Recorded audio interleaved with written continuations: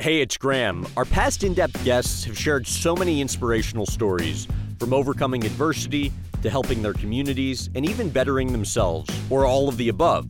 We're sharing one of these uplifting stories from the archives each Thursday, and we hope they'll serve as a small slice of positivity in your day. This week, John Paul DeJoria. So you met Paul Mitchell in 1971 at a Miami hair show. What was it about that interaction that made you guys just click? We had a mutual friend named Eva Prang, who I really respected a lot. And she would say, you gotta meet Paul Mitchell. I heard of him before as a great hairdresser. And we just met. And for some reason, we just hit it off. 9 years after I first met Paul, he was trying to come out with a product line called PM, where it was a couple of shampoos and a conditioning treatment. And it just didn't go anywhere. I said, Paul, one, the product could be a lot better. And number two, you have no business, no infrastructure, no nothing. But I have pals that'll help us formulate. How about we do this? Let's start a company. You own 30%, I own 30%, and we give 40% to somebody that'll invest $500,000 in us. We need $500,000 to start this company. Great idea, JP, let's do it. And of course, the money never came in. So we started with $700. So when all of a sudden the investor who you were planning on putting in $500,000 at the last minute backs out, how do you handle that? Oh, first of all, total disappointment. I was run down by a friend of mine who told me that the backer pulled out. And he said, JP, I know it's last minute. He never invested a dime in it. Last minute change, but now this is January, February 1980. Inflation in the United States, 12.5%. Unemployment, 10.5% in 80 and 81. Interest rates, if you could get a loan, prime rate was 17%. And our hostages were still in Iran.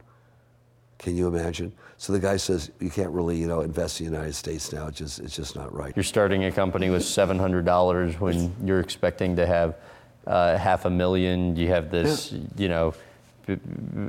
famous hairstylist as a partner that's, was counting on you to deliver this investor. Sure. And, the pressure's on, obviously, but what was the lowest point? You asked me a question no one's ever asked me yet. Very good, okay? The lowest point was telling Paul when he came over, and when I found out, Paul, there's no money. How much money do you have in your pocket? He says, well, I could afford an extra $350, JP. That's it. And we're starting a company. I left everything I did, no money. And the light came on. Wait a minute. I've been here before, but I've got a couple $100 in my pocket. I've got a car. I can stay in my car for now. I'll park on Mulholland Drive.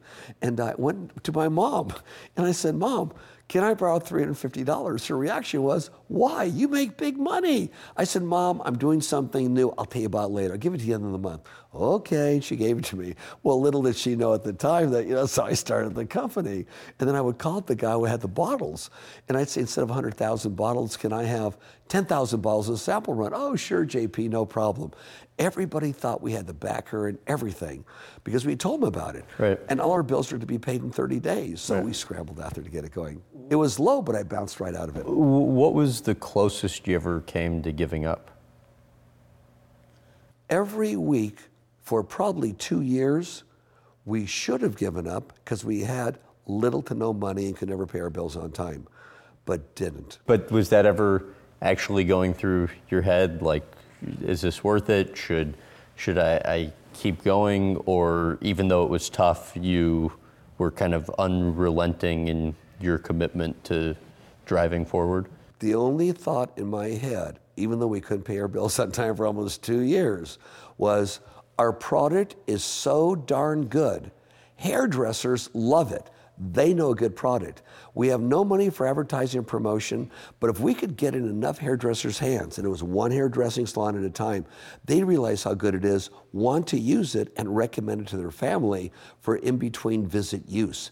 And we told hairdressers, by gosh, we'll always stay in the professional hair care industry.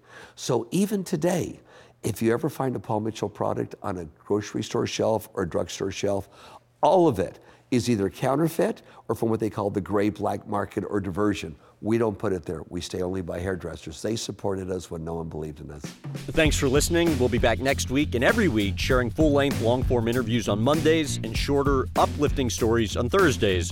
We'd love to hear from you with ratings and reviews. Also, do you prefer the longer podcast episodes or the Thursday shorts? Excited to get your take, and thanks again for listening.